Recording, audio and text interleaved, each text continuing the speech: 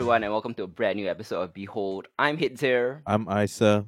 and we are going to be introducing a very special guest. Introduce yourself, Chris. Hi, my name is Christopher. I am one third of a theatre group called Dark Matter Theatrics, hmm and this is my first time on this podcast. That's awesome. If you listen to Genre Equality, Chris obviously has been a guest a couple of times. hmm But for those who are unfamiliar with you, like what do you do in Dark Matter Theatrics? Are you an actor? Are you a playwright?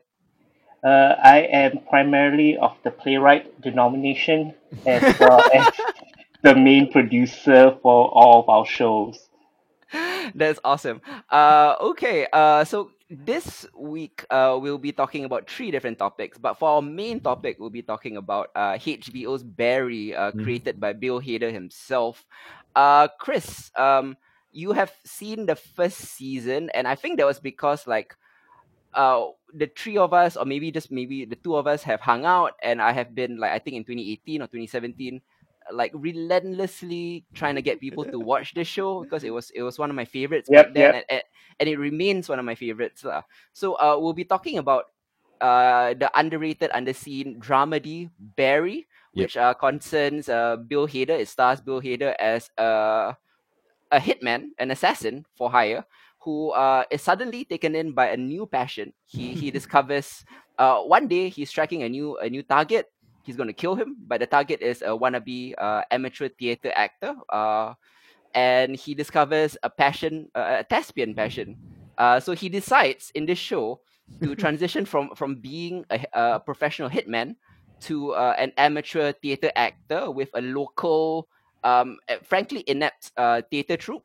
And that is the premise for this very, very, very dark comedy.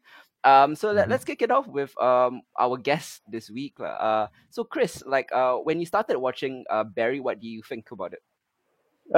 If you're talking just about this first season, my first Mm-hmm. entry into it, the I was really taken by not the action part, but by the familiarity of bad theater troupe drama. I mean, Like that. and you as a playwright, right, have like unique insight into that, right? Yeah. It was the thing about Gene, right? The theater director Yep. or Played the by theater Henry Winkler, yeah. yep. The thing about him is that he is an amalgamation of all the bad qualities of what would make a really earnest but believes himself to be egotistically the best director there is ever. I And Yeah, like based on the fact that he just had a couple of commercials, right?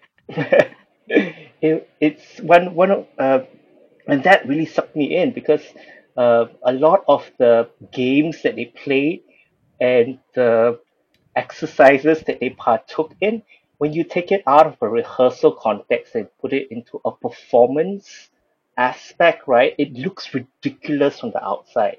But when you're in it, like you take it very seriously.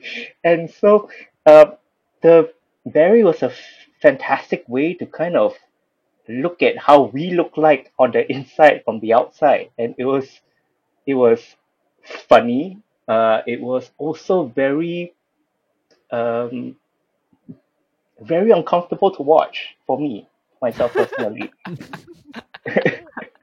And that makes total sense considering your experience in the theater scene. Would you say that things like that, like I mean, obviously, like not all theater troops are this bad, but would you say that there is an authenticity to it? Yes, there is. It's the utter earnestness of knowing that you are doing something right, but you don't know whether you look right doing it. You Mm-hmm. understand what I mean? Yeah, yeah. And I think like that is uh, prevalent for any kind of theater troupe that starts out.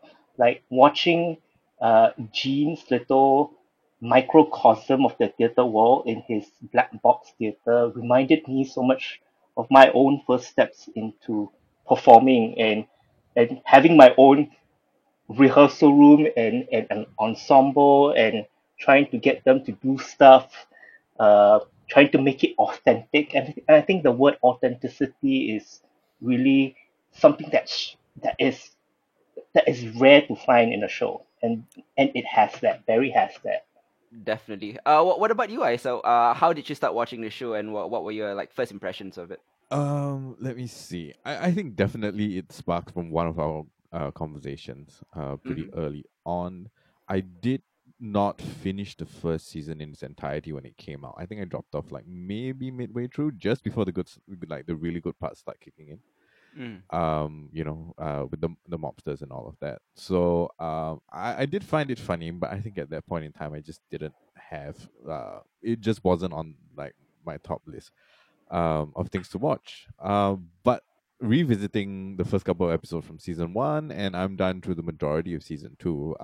It's a riot. It really is. And there's just something about the way the tone of the series is fascinating because I don't think we've gotten anything quite like this where you have a very neat balance of the dark elements and like the quite honestly slapstick um humor that you get in certain parts, and the balancing between the drama side of it and the very uncomfortable comedy that you get Mm. out of the earnestness of the characters that we get to know.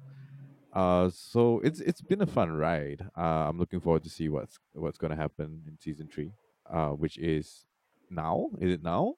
No, season three. I mean, they were in the middle of production when obviously the shutdown happened due to the Yeah. COVID-19 pandemic. So I mean, we have really no clear timeline for when this or many shows are coming back. So this is probably like what we'll have Hmm. for the time being. Mm, Yeah. I mean, and touching upon what Isa said, I really feel like this is, uh. I mean, all dramedies obviously balance drama and comedy, hence the name. yeah. But Hmm. this is remarkably tonally audacious in Mm, that like it is unafraid to be so crushingly harrowing yeah. and gut bustingly hilarious at the same time. It's a really narratively precarious high wire tonal act lah, that they've been able to achieve here lah. Hmm. And it's kind of part fish out of water situational comedy in terms of Barry trying to be an actor, and in terms of really the bubble that the LA theater community live in, and also this part like unflinchingly dark character study about the emotional toll of murder, Yeah. and it's pretty brilliant lah. When did you like start to get the idea that this was like more than just like a regular a good show to like a great show? Like let's start with Chris lah. Like was there like a point where you thought, wow, this is special? I would say first episode. Oh I really? thought Like from the get-go? from the get go, it hooked me mainly of because I when I watch things, my analysis brain goes into overdrive when I really like it, right? Mm-hmm. And for this, I was always looking at how uh, the mundaneness of both the murdery side of things and the theater side of things seem to go somewhat hand in hand for It's just some a job, reason. right? It's Yeah. just a job, and that the comparison is you can't show real violence on stage. Everything has to be acted. Everything Mm, has to be crafted, right? But with the Mm. medium of television and special effects, or sometimes just really good uh, blood bags, right? The action itself, like the falseness of theater, the artifice of theater became much more prominent, and so mm, did and because of that, uh, you would think that the artifice of theater would reflect on the fictional quality of this serial killer killing everybody and all the blood and the bullets and everything, but it just served to highlight how much more real that was Mm-hmm. for me. So, um, to encase my point in, yeah, from the get go, like that, it really sucked me in. Awesome. And for you, Isa, like you mentioned, you dropped off about halfway in the first season. What was the episode that made you like really hooked when ooh. you came back to it? Um. I'm okay from the get go. It's good. I enjoyed it, but I think for me is when they started doing like scenes from Macbeth. Mm, That particular episode, or over the two episodes that they were kind of exploring that particular that short arc, right? yep. Was when it really got me. I think when Bill Hader has his when Barry has his flashbacks, right? And what's her name says like, you got to give me something, Barry. You got to give me something Yes. to Yeah. work with, and he gives everything basically in that one line, Hmm. right? My lord. Oh yeah, uh, yeah. Like this yeah. little bit part. I think I know what you're talking about. Season one, Yeah. episode 7. I- It's yeah. when he was, reluctantly forced to murder one of his war buddies. Yes. Mm, In a beautifully acted scene in the car, and then he kind of Yeah. brought that emotion onto stage. Yeah, that was when I Mhm. thought it was special as well. Yeah, that for me was like it was brilliant. I had to hit pause for a bit just to kind of let that sink in. Hmm. And that was the point in which I'm like, okay, like this just went from good to great. And I'm I'm on board for this. Like I'm sold. Yeah. Definitely, man. Like I think like with the immersion into the LA theater scene, there's an abundance of physical and organic comedy. Like the humor is universal, of mm. course, but stage nerds like Chris will like get a kick out of the specificity of the theater jokes. So much, so Yeah. much. Every But time when Gene opens his mouth, I just want to slap him. Like I remember yeah, he has this one portion where he brings up Brecht, right? Yeah, It goes into his whole Brad. Brecht, and I'm just like, oh my god, this is like way I too. think like it was the beginning of the first episode for this season, where for season two, where he just went like, oh, wait, what did who was it? What did Grotowski do on the first day when he came down to dinner? I'm like, what the hell? Just want to slap him so badly, but I mean, like the points he does make are great, but he just doesn't have to name drop every single time. It's just so irritating. Love him as a character. Yeah, exactly. But he's such a fascinating character. And even his side story with his romance with Moss, Detective Moss, is pretty fascinating. yeah, And and obviously, spoiler alert. Like if you're listening to this, you've probably already seen it. Like if you don't want to hear it, like I'm going to give a major spoiler for the end of season 1. Obviously, it ends with Barry's murder of Detective Moss, which is kind of the crux of season 2. mhm. And what I really love about the framing device, like besides the comedy of the theater, is that like Barry is presented at first as an almost cold-blooded, emotionless shell going through PTSD from his experiences in the Afghanistan war. Yeah. Mm-hmm. And the emotionless shell of him makes him terrible at acting, but like as he grows to understand the empathy needed for his craft, like the sociopathy that makes killing easier for him Yeah. begins to wane. And that's kind of the crux of the show, and that's what I really like. Like we're initially presented with like easy escape routes to excuse Barry's killing. Like he's nice, he's Mm-hmm. awkward, he has PTSD, but once he is forced to do some very violent and horrible things, like you're also forced to reconsider how likable Barry is. And unlike other anti-hero shows, Barry like never forces his audience to root for his protagonist, and it's Hmm. refreshing to see that Barry's arc doesn't shy away from the stomach churning nature of his innate darkness lah. And how is Mm-hmm. the show is able to kind of balance that with the lightness. um have you ever seen Bill Hader in a dramatic role before, and were you impressed with what this dramatic performance from him? uh, Mm, wait, I need to find out what I've seen him in. My goodness, well, he's done Inside Out. yeah, Barry is. I'm sorry. Bill Hader is primarily a comedic actor. He started out on Saturday Night Live. He's a stand-up comedian, and a bit like Bob Odenkirk from Better Call Saul. Like this is one of those like comedians that kind of found a second career resurgence as a dramatic actor because of Barry. Wow, that's pretty amazing. Is this the first dramatic? I He's had think he's so. had one indie film like a while back that pretty much nobody saw. But like for the better part of Barry, yeah, this is his first like real deep dive into dramatic performance. Yeah, Oh, yeah. This is my first time for sure. he's a he's a fascinating character study though. Mm, He I okay. While you were talking about it, it reminded me a lot of another show like Dexter, yeah, yeah. right? right? We start out this somewhat facade of humanness, and then we look into the sociopathic tendencies, whereas this is like the kind of complete reverse, Mm-hmm. right? In terms of his portrayal, but he doesn't.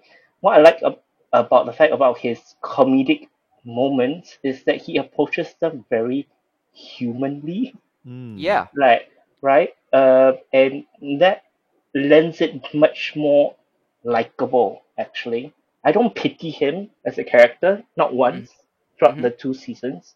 I didn't pity his situation. Like he found himself in all those situations with all the lies that he was telling, right, and all the He made conscious people he choices and everything. Yeah. yep. I think for me, like the real hero is not actually Bill Hader. I think it's Mm-hmm. his counterpart, Sally. Sally. Yeah. She's Yeah. the real hero. I mean, like, let's talk about Sally for a bit, because, like, I think, like, it's a really brilliantly written and brilliantly played character by Oh Sarah yeah. Goldberg. I think Hmm. in most uh let's call it prestige drama, anti-hero type of things, like The Sopranos, Breaking Bad, etc.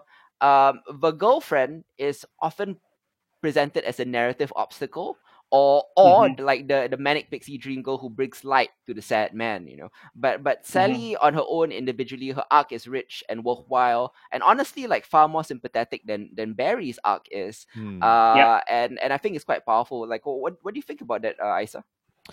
Uh, I had kind of trouble liking Sally's character, especially in the beginning, right? Like it Mm, felt very obvious.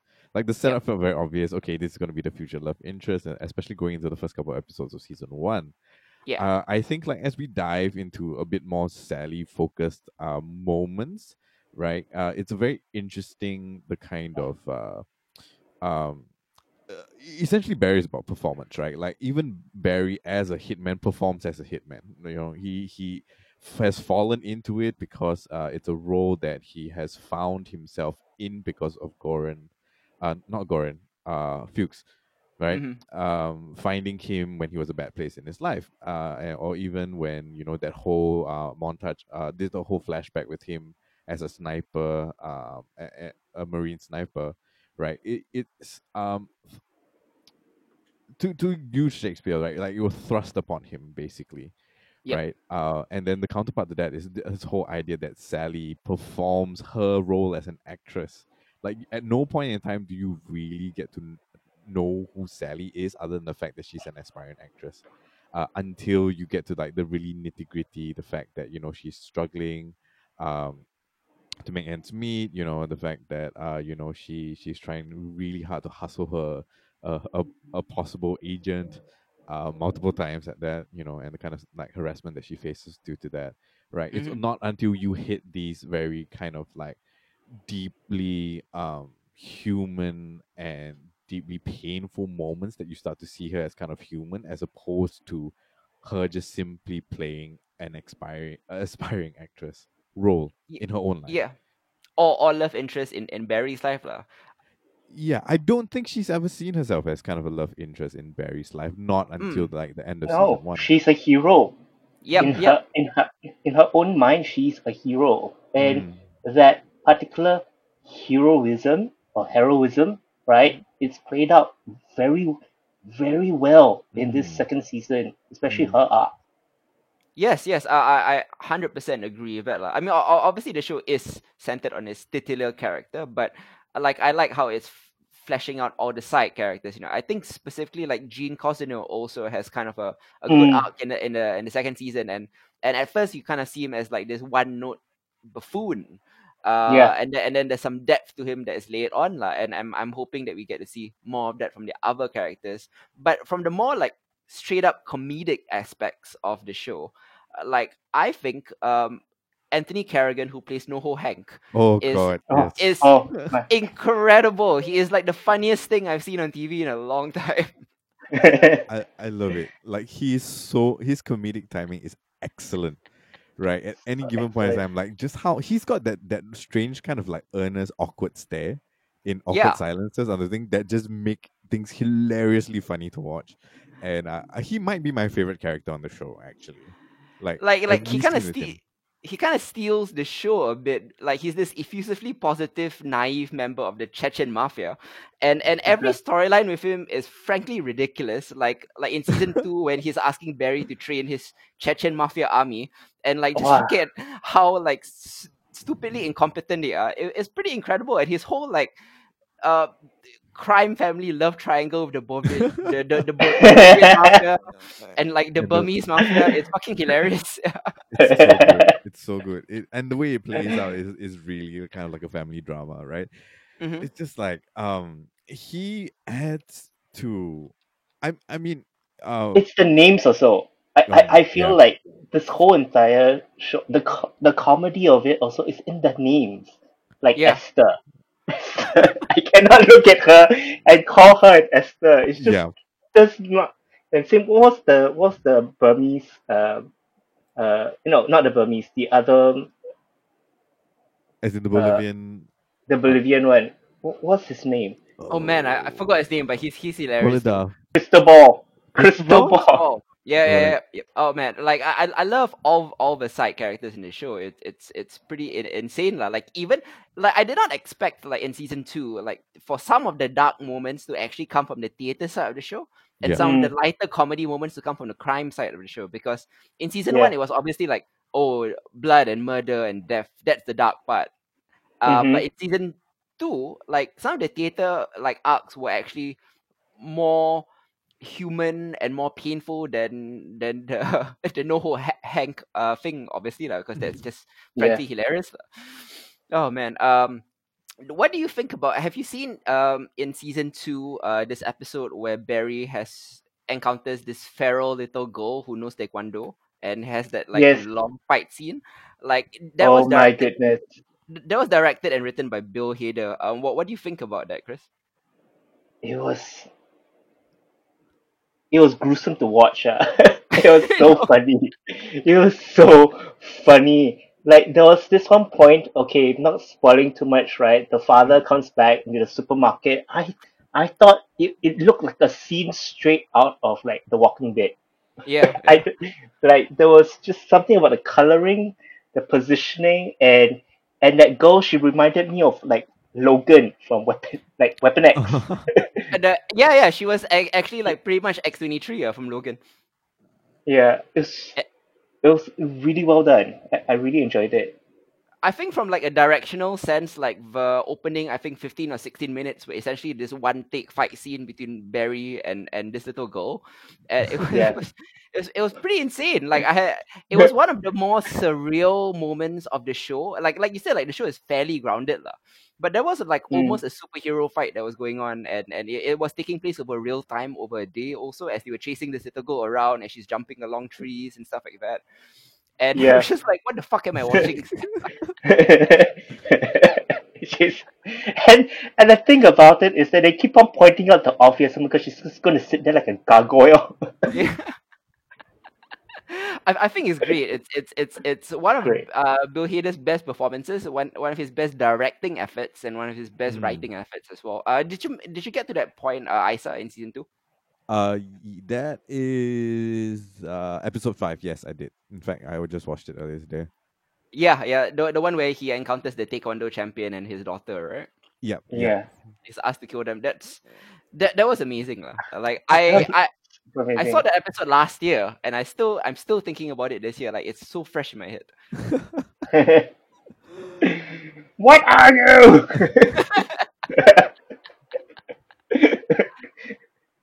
Oh man, yeah, like I think like before we conclude, Chris and let's start with Isa first, lah. Like are there any other like side characters or arcs or things that you wanted to like elucidate on before we jump to our concluding thoughts? I really want to read Gene Cossonell's book. I really, really do because I'm so curious. Like so many random side characters call it life changing, right? Yeah, Ryan Madison calls it life changing, and then Taylor the Marine calls it life changing, and I'm yeah, just like, what exactly is in this book of probably like theater truisms, right? mhm, That is so compelling to like these strange, really kind of like caricatured characters, right? for them to kind of call it that. And we don't actually see Barry finish the book at any point in time, do we? Mm-hmm. No. Yeah, so I that's something that's just been kind of hanging over my head for a while. And then of course they refer back to it like early in season two. I can't give you a refund, but I'll give you a discount coupon for my book. So I just want to know what's in the book. I think that would be pretty funny, just to like Yep. have an episode where they just talk about what's in the book. Me too, man. What about you, Chris? Actually, I'm quite curious about Fuchs.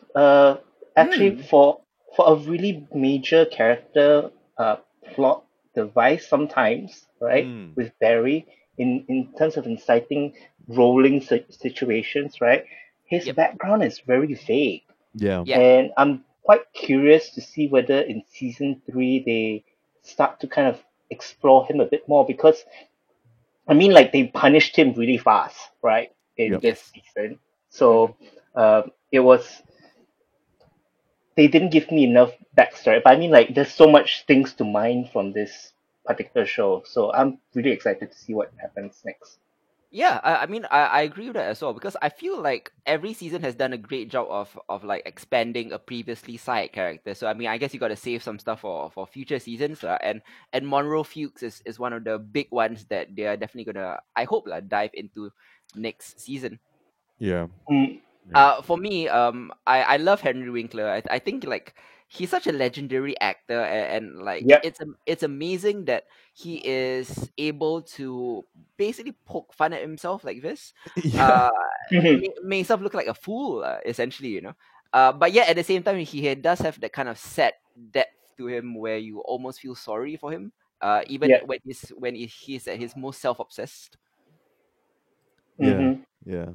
Yeah, man. But I mean, in the end, also like Barry is your main character, like, and Barry at its most powerful is when we see that juxtaposition between Barry's killer instincts versus the man he wants to be. Mhm. Him questioning whether he is evil, and really questioning it, like genuinely questioning whether he is a good person or not.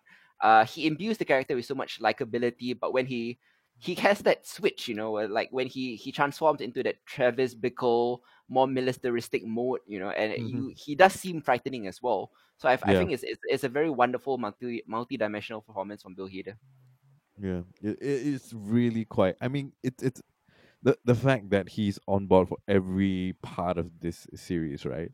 Uh, in the creative aspect of it is pretty mind blowing. I have to say, like I didn't think like watching him on SNL that he would have that kind of like repertoire at his disposal. Hmm. Yeah, so I'm so impressed and big fan, and I look forward to see what they're going to do in season three. Hopefully, we'll get to see that soon. I agree, man. Chris, do you have any concluding thoughts? Mm, I wonder. I wonder when they're gonna get to like interpretive device theater in season three. I mean, they're doing like right now. Like the first one was like really like looking at very elementary theater performance, right? Then Yeah, this Hmm. season was looking at confessional theater. Maybe next season will be interpretive device theater. You never know. yeah. Like I'm just curious to see what's next. 100% agree, man. I think Barry is one of the best shows that very few people are actually talking about. It Hmm. is like in terms of like genius level, top level dramedies, like Atlanta and things like that. I think Barry is right up there in the top tier as one of the bravest and like tonally audacious dramedies out there lah. And Hmm. I've been reading a lot of Bill Hader interviews because of Barry. Apparently he himself was from the Midwest, much like Barry is. He came to LA to become a director. And then he stumbled upon a sketch comedy troupe which he joined, which is how he made his career. But he never Hmm. wanted Hmm. to be a comedian. He just wanted to be a dramatic director and actor. And he's using his clout from SNL to actually, finally get what he wanted to do. And I think he's doing a great job with it. Yeah, Yeah. absolutely. Yeah, man. Yeah, and that was our discussion for Barry. Thanks so much, Chris, for coming on. And for for those of the people who want to find out what Dark Matter Theatrics is doing, where can they follow you guys? Well, you can follow us on Facebook, Dark Matter Theatrics. We are, because of COVID, we are currently only doing our Orbital series, which is basically a book club for international plays, where we choose plays from different countries from our peers, and we get perfect strangers to read them out Oh and wow, that discuss sounds about awesome. it. Are you guys doing it remotely? Yes, we're planning for the next one to be done remotely. We have no choice. I mean, Oh like wow. in the preset portion of COVID-19, right? When it first started out, we still held one orbital, but we were very careful about it, like with temperature taking, uh, disclaimer forms, and things like that. Mm. So yeah, but now we're gonna go take it online. That's awesome, man. I'm looking forward to checking it out as well, and I hope all of our listeners also check that out. Remember Dark Matter Theatrics. Follow them on Facebook. Thanks so much, Chris, for coming on to Behold. Yep. Oh, thank you so much. Good to have you. We will have you on board for some other stuff in the future for sure. Definitely, Definitely. definitely. Chris, one of our favorite guests. Thanks again. Back. This is Hit Zero again. And Isa. As you heard, Chris joined us for Barry, but now we are jumping into our recommendation exchange. This is where we will be every episode of Behold. Isa will recommend me something I haven't seen. I'll recommend Isa something that he hasn't seen, and then we'll both exchange thoughts about This is basically just a way for us to expand our pop culture knowledge and things that may have been our blind spots. Yep. Exactly right. At first up, is Demon Slayer. Tell us about the premise, Isa. Yeah, so Demon Slayer or wow, I can't even pronounce this Japanese one. But yeah, Demon Slayer, also known as Blade of Demon Destruction, Yep. started off as a Japanese manga series that caught on really well. But what's really been making waves is the anime adaptation of it. So originally it was in Shonen Jump, as many great and popular anime series kind of start out. And essentially, we follow a boy called Tanjiro, who becomes a demon slayer after his family is slaughtered by a demon, and his younger sister, is turned into a demon. Mm-hmm. And that's the essential premise behind it. UFO Table did the anime series, and I have to say, it's one of the most gorgeous, kind of like visually stunning animes to have come out recently. And surprisingly, he's had not watched it until recently for Behold, right? Yes, Demon Slayer came out 2019, if I'm not mistaken. And it's obviously like it took over for at least the anime zeitgeist lah. Yeah. It was absurdly popular. Mm-hmm. And a lot of people have seen, and now that it's on Netflix, more people have seen it. I think it's quite universally beloved. Yeah. In 2019, I don't know how to describe it. I was suffering from what I would call shonen fatigue, where I was just like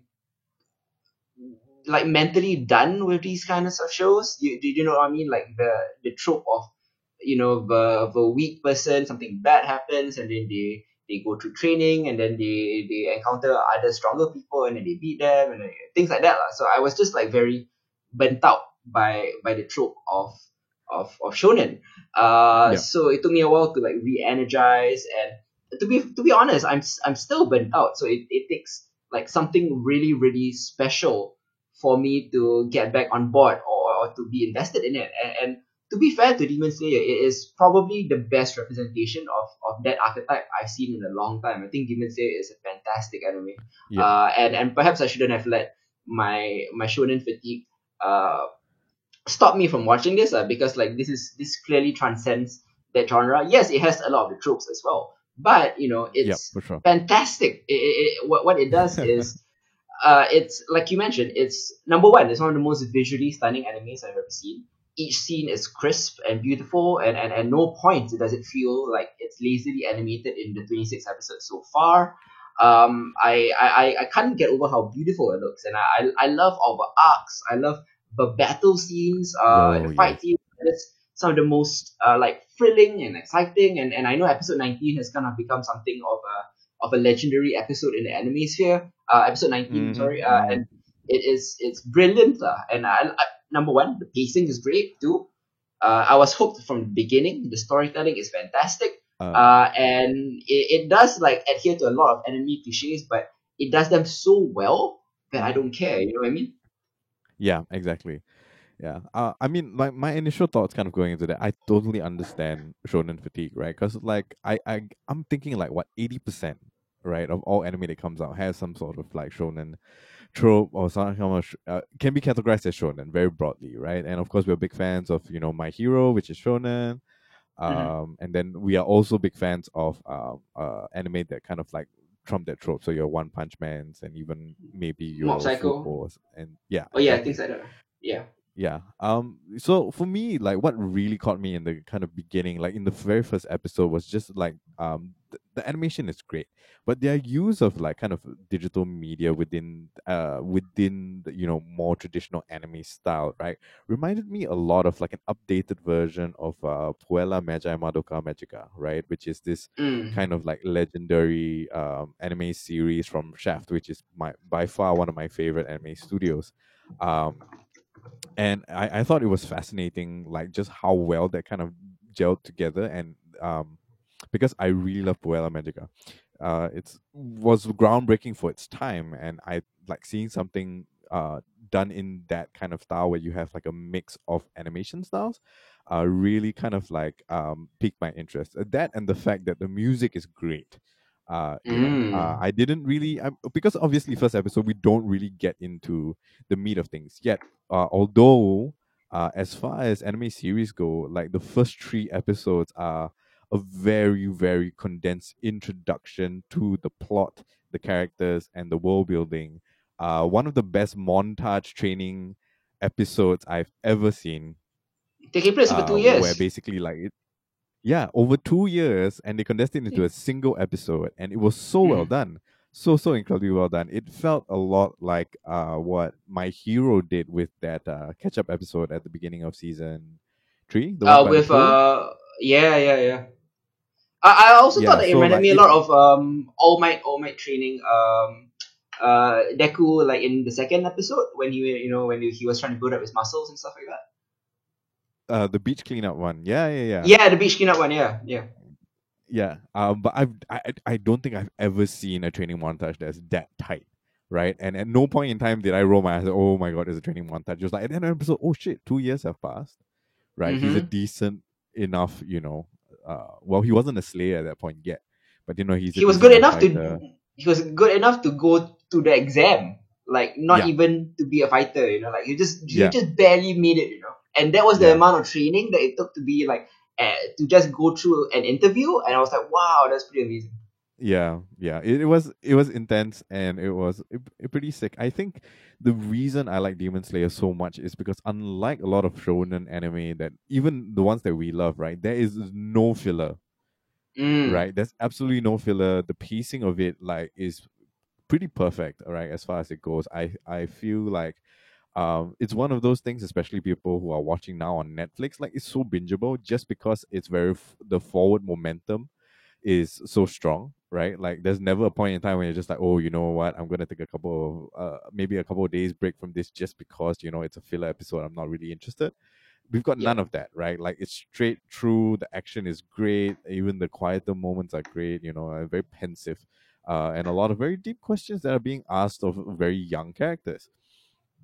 But yeah, I think that just outside of the fact that it's already become part of popular consciousness, right, pop culture consciousness at the moment, it has all the makings of becoming a classic. I'm really, really excited to see where this goes, and if they can kind of if the creators can kind of keep up the pace with that.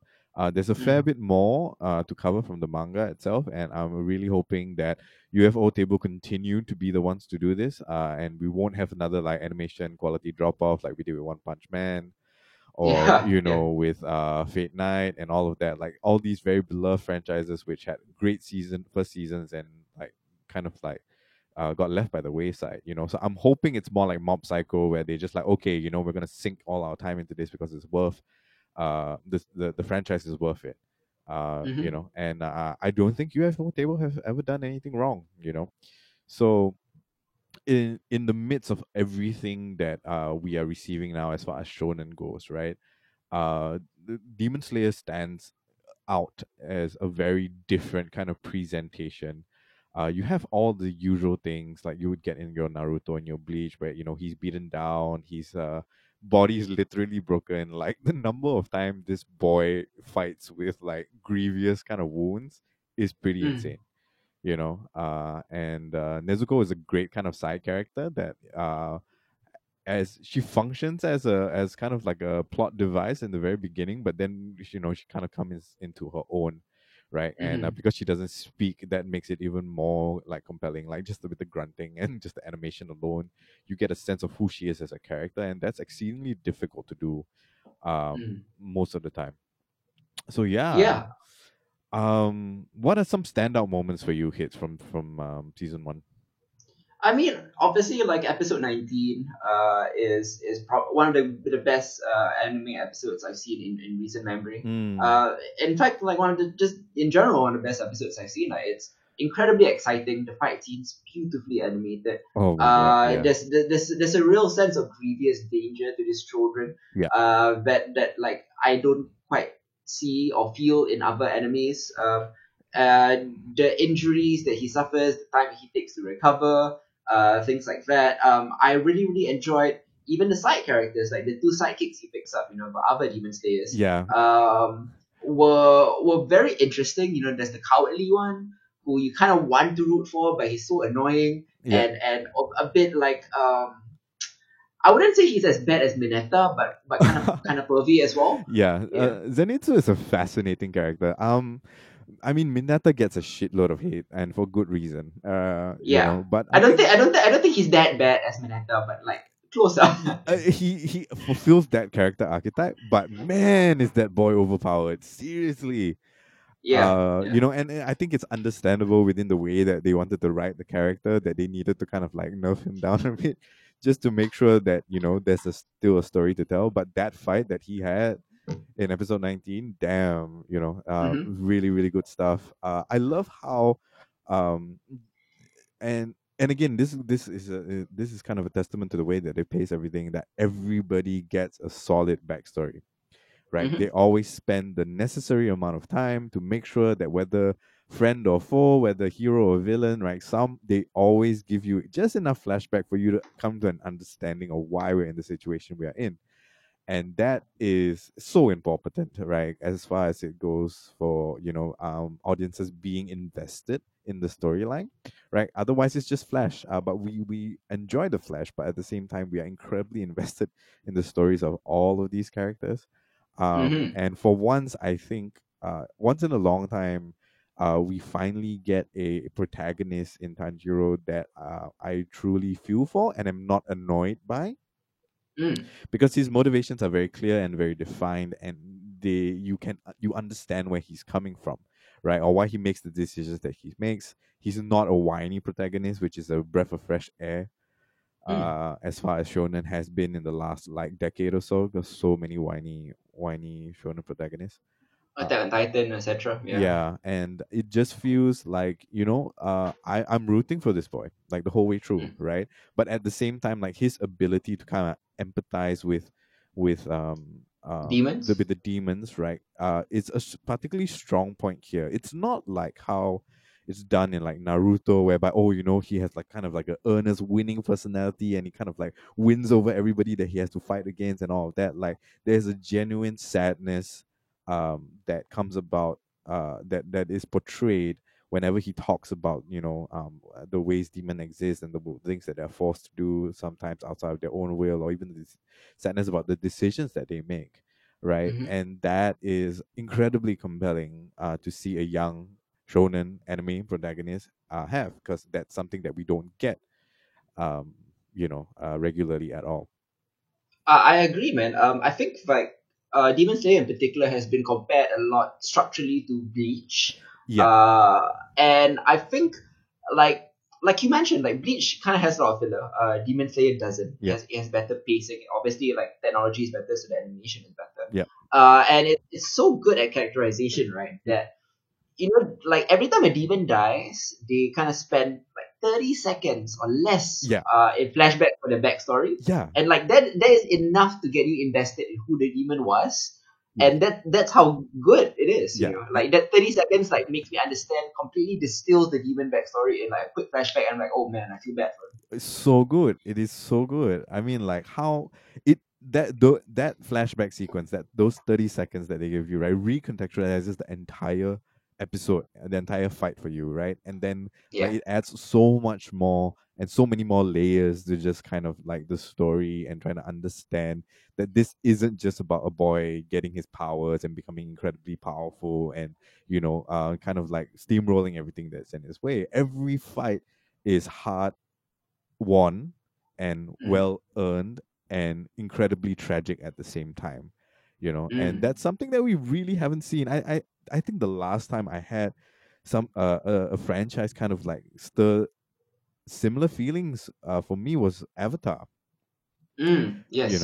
with Legend of Aang, right? And like it's obviously Avatar is a very different kind of beast, compared to a typical shonen anime. But like for them to be able to squeeze what they're doing in this particular season, like over the 26 episodes, like damn, like I'm so taken by the way that they've decided to go about it and the kind of creative decisions that they've made. It is um really a solid example of great storytelling. Yes, I mean, I 100% agree. One of the honestly one of the best enemies, at least of this type, that I've seen in a very long time. I'm so glad I watched it. If you're not watching it, right, it's on Netflix right now. I mean, obviously, if you're in America or stuff like that, it's on Toonami and Crunchyroll and Adult Swim and other things. But if you're in Singapore, do check it out on Netflix, man. I think it's 100% worth your time, and like the peak at just super top tier, top drawer shonen anime. Yeah, absolutely. Look forward to season 2, which has been confirmed already. I think we're getting There's a movie coming out first, right? yeah, so there'll be a movie while we're waiting for the season 2. Season 2 has been confirmed, but the actual release date has not been announced yet, just because UFO Table currently focusing on the movie, and also Yep. because of like delays, from the pandemic and things like that. But yeah, I mean, like a solid, if we were to review it, it's a 10 out of 10 for me. A very taken, highly recommended to anyone who, I mean, even if it's not, I think Demon Slayer is a great introductory anime. Right? Like a lot of times people say, oh, I don't really watch anime, like what should I get into? And many times I'm very tempted to give them kind of like classics, right? But those I tend to forget that sometimes, pacing isn't great, artwork isn't as great as what it is now. But it's anime like Demon Slayer, or even anime like My Hero as well. I think it's a great kind of introductory franchise for people to kind of like dig into. But now with it on Netflix, right? I mean, please watch it, and if you love it, please recommend it to a friend, because I think it's some great stuff, and I really want people to see it so that it gets enough viewership and gets enough support for this to be a long running franchise. And hopefully, like, I think in a couple of years' time, it will be up there with our Hunter x Hunters and our Naruto's and our One Pieces and all of that. And I think it might surpass those. I really do. Yeah. I mean, like if it continues delivering on the quality of season one, I 100% agree that it will be right up there with all the other legendary enemies that we've had so far. Yeah. Do check it out on Netflix if you can. Next up, we'll be talking about a very super underseen teen comedy from 2019 called Booksmart. To my chagrin, it didn't come to Singapore last year in cinemas, and I was like, why? I had to watch it on Netflix, and it's not available in Netflix US or Netflix Singapore. Yeah. I had to go to Netflix France. I had to use like ExpressVPN. Are you serious? One of my friends, at that point, it wasn't even out on DVD or VOD. So even if you wanted to rent it or iTunes, or if you wanted to torrent it, even like you couldn't find it anywhere because it was a fresh release, and I was so excited for it. that I was asking around, and one of my friends, well, Hadi's friend actually, like Alison Lopez, told me that, oh, Netflix France has it. I was like, what the fuck? Okay, so I got on my VPN, changed it to France, and I got to watch Booksmart. Interesting. So, what led you to Booksmart? I mean, how did you discover its existence since it was so hard to kind of like get your hands on? I'm First of all, like it's Olivia Wilde, who I'm a big fan of as an actress. It was a directorial debut, Uh huh. wonderful directorial debut. I'm a big fan of Caitlin Dever and Beanie Feldstein, Yep. the two girls who are obviously the co-stars of the film. Yep. If you're unaware, Caitlin Dever and Beanie Feldstein is Jonah Hill's younger sister, by the way. You can actually tell from her eyes. And the best way to describe Booksmart, this is an oversimplification. It's so much more than that. But the best way to describe it is super bad for girls. Oh, yeah, Um, for sure. But yeah. it follows like best friends Amy and Molly. They spent all of high school buckling down. They skipped every party. They studied in the library and they participated in extracurriculars and all of that just so that they can get to the colleges of their choice. Not they think like the burnout partying classmates destined for lives working in the gas station or something, right? Yep. They get into Yale and Columbia, and after the summer, they go around talking to their classmates and they realize that everyone else who had a social life, who had partied, who had gone to play sports and things like that, also themselves got into Ivy Leagues. Yes. And they realized that they're not special just because they dedicated their lives to academia. Yep. They feel like they were rewarded, so they were going to spend their last night in high school trying to make up for all the parties that they didn't go to by having like one last wild night out. It's a very simple premise, and I think it's in the canon of teen comedies.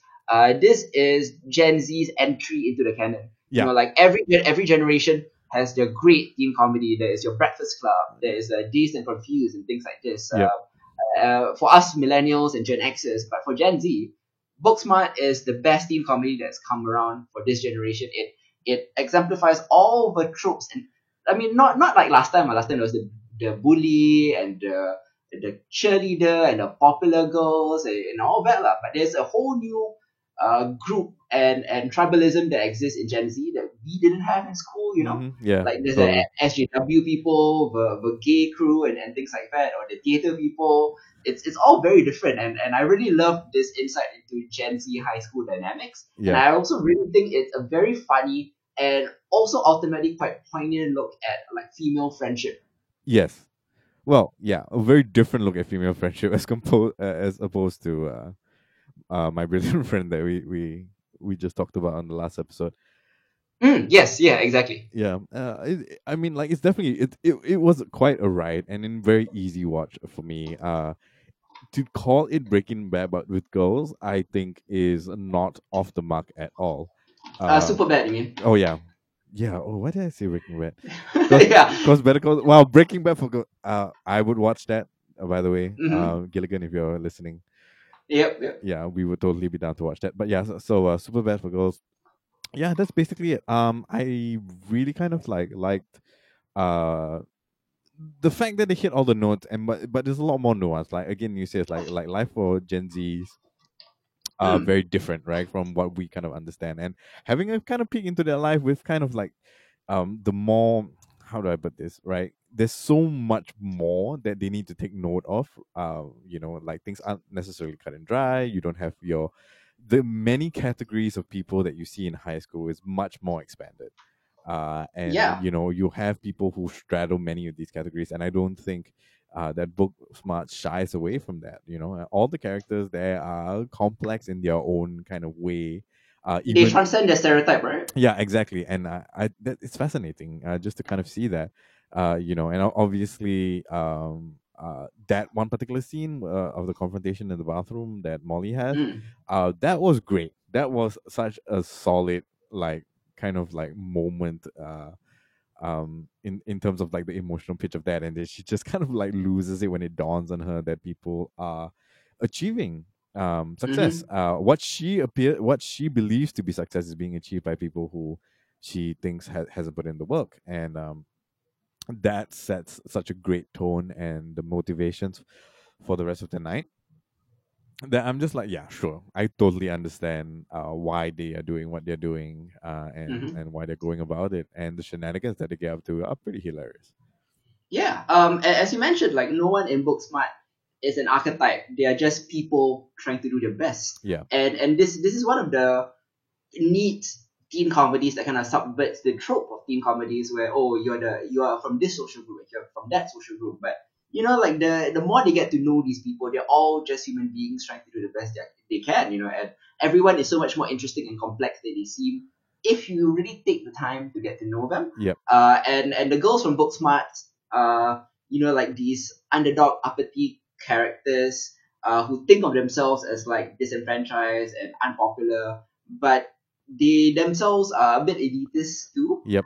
So when they get to learn more about their classmates and schoolmates throughout the course of the night, that offers a lot of depth to and kind of breaks the high school archetype nature of these type of movies, and it's really good. Yeah. Booksmart number one doesn't have a villain. Yep. There is no like evil principal or anything like that. So it's really cool. It's just two girls out there having fun, coming of age, learning about themselves, learning about their friends.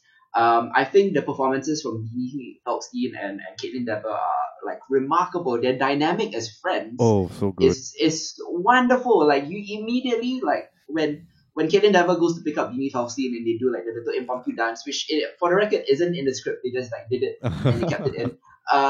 Like you immediately are invested in their friendship. Yeah, and the whole And compliment barrage thing is fucking amazing. Those two yeah, several it's sequences, hilarious. it's so Yeah. good. It is so good. Yeah. Apparently the compliments were like ad-lib. They weren't like written down on the page. On the page it was just like compliment each other and they just Oh came my up with god. stuff. Yeah, so it was so good. I think so much so to the point. I think the one before they with the sequin dresses when they, just before they head into the party, right? Yeah. Miss Fine, played by Jessica Williams, right? Like the Yeah. look on her face as she's watching this kind of unfold is pretty amazing, and it kind of gave me a hint that it was probably ad libbed because there was this Mhm. look of kind of like shock and surprise to like what was unfolding before her, and that was kind of classic I moment of the whole know. movie. And I think like every single side character like is super memorable. I forgot who the rich kid's name was, the one that threw a yacht party that no one came to. Jared, Jared, oh my god, Jared is so funny. yeah, I love him so much. I love the gay theater the gay theater dude. The guy who says Barcelona. oh, He's fucking hilarious. His costume, murder mystery oh, party, so funny. brilliant. Billy Lord who plays Gigi, Oh, who pops up everywhere like like this magical party coyote. yeah, Is pretty much like kind of stole the movie for me. yeah, same. Every time she shows up, I burst out laughing just because it's ridiculous, right? Like Mm, we don't actually take her seriously at all when she's first introduced. She's Jared's girlfriend, and like yep, she's kind of like this, like druggy slash rich girl kind of trope that she plays yep. into. But like she's like the spiritual bartender, Yeah. persona where she just comes in and like drops wisdom on people and drugs, and I It's love it. It's so it's good. amazing. It's like the first party they go to is Jared's yacht party, which is itself hilarious. Yeah. And then Gigi jumps off the deck into the sea, and like she like magically pops up at the theater party. Yeah, It's playing a pretty role. She's amazing. playing a major role at the theater party as well, as the mayor. And I'm just like, what in the world is going on with like? It's so good, and like even her at the end when she's playing the piano at the graduation. I'm just like, what the Yeah. fuck is going on here? For people who don't know, Billy Lord is actually Carrie Fisher's daughter. Mm-hmm. She actually played young Leia, right, Yep. in the last Rise of Skywalker Yep. film, Yep. which wasn't a great movie, but I think that was one of the great sweet moments that she got to play Leia as her mother. Yeah. That was awesome as well. And this was my first introduction to Billy Lord. I had no idea like how funny she was. Yeah, Uh, I haven't seen her do anything else other than that. Obviously, that made headlines, right? Because yep. Carrie Fisher, much beloved, and her Mhm. daughter filling her shoes, sure. But like, I had to pause for a moment when she first popped out. I was just like, wait a minute, that she looks really familiar. So I had to Google it. Mhm. Yeah, but like as kind of like a first outing, watching her do her thing, like I would love to see her in more things. I really do. Definitely, man. Obviously, like Beanie Feldstein is one of Greta Gerwig's like go-to girls. So she's been in things like Lady Bird Yep. and stuff like that. So you've seen her around. Kaitlyn Dever has been like in 100 TV shows. I first saw her in Justified. Uh-huh. She's nearly in every TV show that I love, like The Americans and things like that. Yeah. She's brilliant, but like every single side character here, like could have their own sitcom. Like they're For that sure. funny, they're that charismatic. I mean, obviously like Lisa Kudrow, who plays I think was it Amy or Molly's mother? I forgot. I think it's Amy's mother. Amy's mother. Yeah. Yeah, and Will Forte also, like the over supportive parents, like who are too supportive. Yeah. It goes like past the point of decency. It's pretty hilarious as well. Oh, yeah. Everybody has a great role in this, but I think at the end of the day, like the crux is the solution and the reconstruction of Molly and Amy's friendship throughout the course of the night. Yeah. Especially with Caitlin Dever kind of trying to understand her own queerness, Yeah. like her sexual identity, and Molly, who is Beanie Feldstein, just basically trying to get together with a boy. One of the best film sequences that I saw last year Uh-huh. was this very one take sequence at the pool in the last party of the night where Caitlin Dever goes around and then she jumps into the pool. Yep. And it's this one take shot where she's looking around for the girl that she likes, and then like it all ends up all the way out, and Perfume Genius is playing. She sees the girl that she likes is making out with the boy that Molly that likes. Beanie Feldstein, Yeah. that Molly likes. She comes out, wants to go out, Malala and all of that. Yeah. It breaks down into this wonderful, beautifully acted argument that you can't hear the dialogue for. Yeah, they cut it out Because- halfway. It's so good. Yeah, It's because so good. like the first half of the argument is the real meat of the argument. Yeah. And then we've all been in that argument where in the second half of it, you're just hurling insults to hurl insults. Yeah, it doesn't Like matter. you're anymore. not. It doesn't matter. You get the gist. You get the meat of what they're trying to do to each other. At that point, it's just hurtful, Yeah. And I love that you didn't need to hear what they were saying. Yeah. Instead, you just kind of look at their reactions and what they were doing to kind of understand that like this was the breaking point for them. Yeah. I thought that was just a beautifully filmed sequence, right? From the single take shot from the swimming pool all the way out to the argument. Yeah. It was one of the best film sequences I've ever seen. Yeah, it was so good. I was very, very taken with the whole swimming pool thing, and like I didn't expect at the beginning of their argument sequence, right? I really didn't expect them to make a choice like that. I just thought, okay, this is going to escalate and all that. So when the audio cut off, I was just like, really? Mm. Wow, seriously?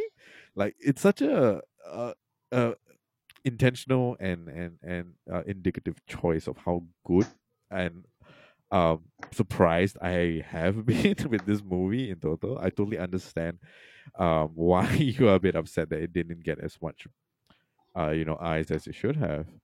Mm-hmm. Yeah, absolutely. I also feel like Olivia Wilde, this being her directorial debut, to direct a film like that, to direct a sequence like that. Yeah. She has such a unique eye and a unique perspective on female friendship. Yeah. She was one of the. This was one of the movies that made me really upset with I guess the Oscars this year. Yeah. I mean, like I wasn't upset that Parasite won or anything, but like I was just upset with the lack of, I guess, female directorial representation. Yeah. Like I think like Greta Gerwig and Lulu Wang for The Farewell and Olivia Wilde should have been nominated for this. But Booksmart has a second layer of bias from the Oscars whereby comedies just don't get a fair rep. Yeah.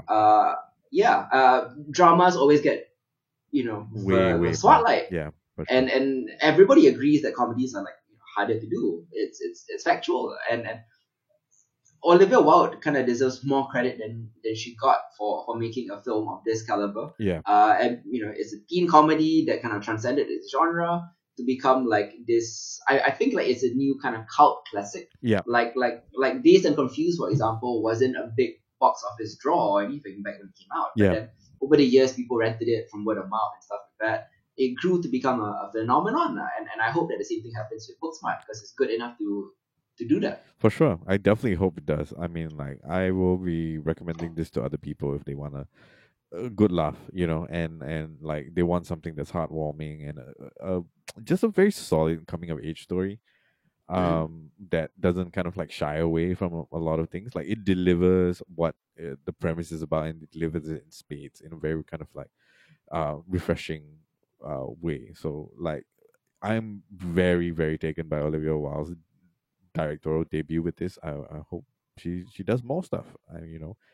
Definitely. Yeah. And I do have to shout out also, like, if you haven't seen it, like, do look out for the soundtrack because it's a killer soundtrack. It Banging, is man. absolutely Yeah. like the timing of every song as it Mhm. appears in the scene is spot on. It's Yes. absolutely spot on. It's just like one of those things that you have to. You didn't even need to kind of pay attention to that. Like you kind of latched onto the fact that yeah, okay, like very specifically at this point in time, this song is needed. It felt Mhm. that way, but sometimes soundtracks kind of get lost in the background or serve to support the scene in a much more like subtle way. But Mhm. for this time around, I was just like, damn, this is a solid soundtrack, right? And it's cut exactly as it needs to be in the movie. Yeah, I mean, even when we're talking about the pool scene earlier, when the drums come in on that Perfume Genius song, Mm-hmm. as the tension ratchets up, it's wonderfully edited and beautifully directed, Yep. lah. And I think like Booksmart also thematically manages to be inclusive and progressive without being precious about anything Yeah. or sacrificing an ounce of humor. It feels at once like this huge moment for the teen movie genre, and also effortless enough to make one wonder why something like this took so long. Wonderful film. Yes, exactly. Yeah. Yeah. Yes, I mean, if you haven't seen Booksmart, if you live in Singapore, this freaking VPN it is on Netflix France of all places. If you live in America or anywhere else, you can watch it on Hulu or just rent it or buy it on iTunes and VOD and things like that, lah. Yeah. Yeah. Highly recommend. Not gonna regret it. I had a lot of fun watching this. Mhm. As a kind of contrast to Barry as well, actually. So Yeah, I have very yeah, different. definitely, Yeah. man. So like, um, I really want to see what Beanie Feldstein and Caitlin Dever continue to do as they kind of like progress into their careers. I think the two of them have Yes. some major kind of acting chops. Mhm. I hope they work together again. I hope. I mean, maybe not in this particular franchise, but the chemistry is palpable and it is thoroughly enjoyable. I would be down for a Booksmart sequel. I mean, if you wanted to reunite them, I think there's a lot of room for this friendship. Yeah, for sure. Yeah, for Definitely, sure, man. for sure. Actually, like one of our future episodes in Behold, I will be recommending a dramatic Caitlin Dever mini series. It's I think 4 or 5 episodes. But that'll be like 3 episodes from now. But like you will get to see a different side of Caitlin Dever. Nice. I would love to see a bit more range. I mean, like I've only seen I okay, Justified, yes, one, and the couple of episodes of Americans that I've got. But Mm. other than that, like this is kind of my first kind of seeing her in all her glory, front and center. So, yeah, please do. I'll be more than keen to check out something else from her. Awesome. Next week, well, not next week. In 2 weeks from now, we'll be back with a brand new episode of Behold. Ye- I think we'll do feedback. Yeah, we're gonna do Fleabag as the main topic. Again, Definitely. yeah, We're still deciding on our subtopics. Isa has already recommended me Mushishi, which I have seen already.